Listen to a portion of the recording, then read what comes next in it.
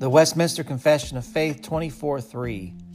It is lawful for all sorts of people to marry who are able with judgment to give their consent. Yet it is the duty of Christians to marry only in the Lord. And therefore such as confess the true Reformed religion should not marry with infidels, papists, or other idolaters.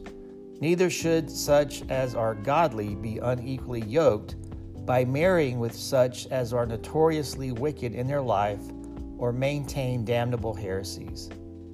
This concludes the reading of Westminster Confession of Faith 24:3, brought to you by thereignofchrist.com.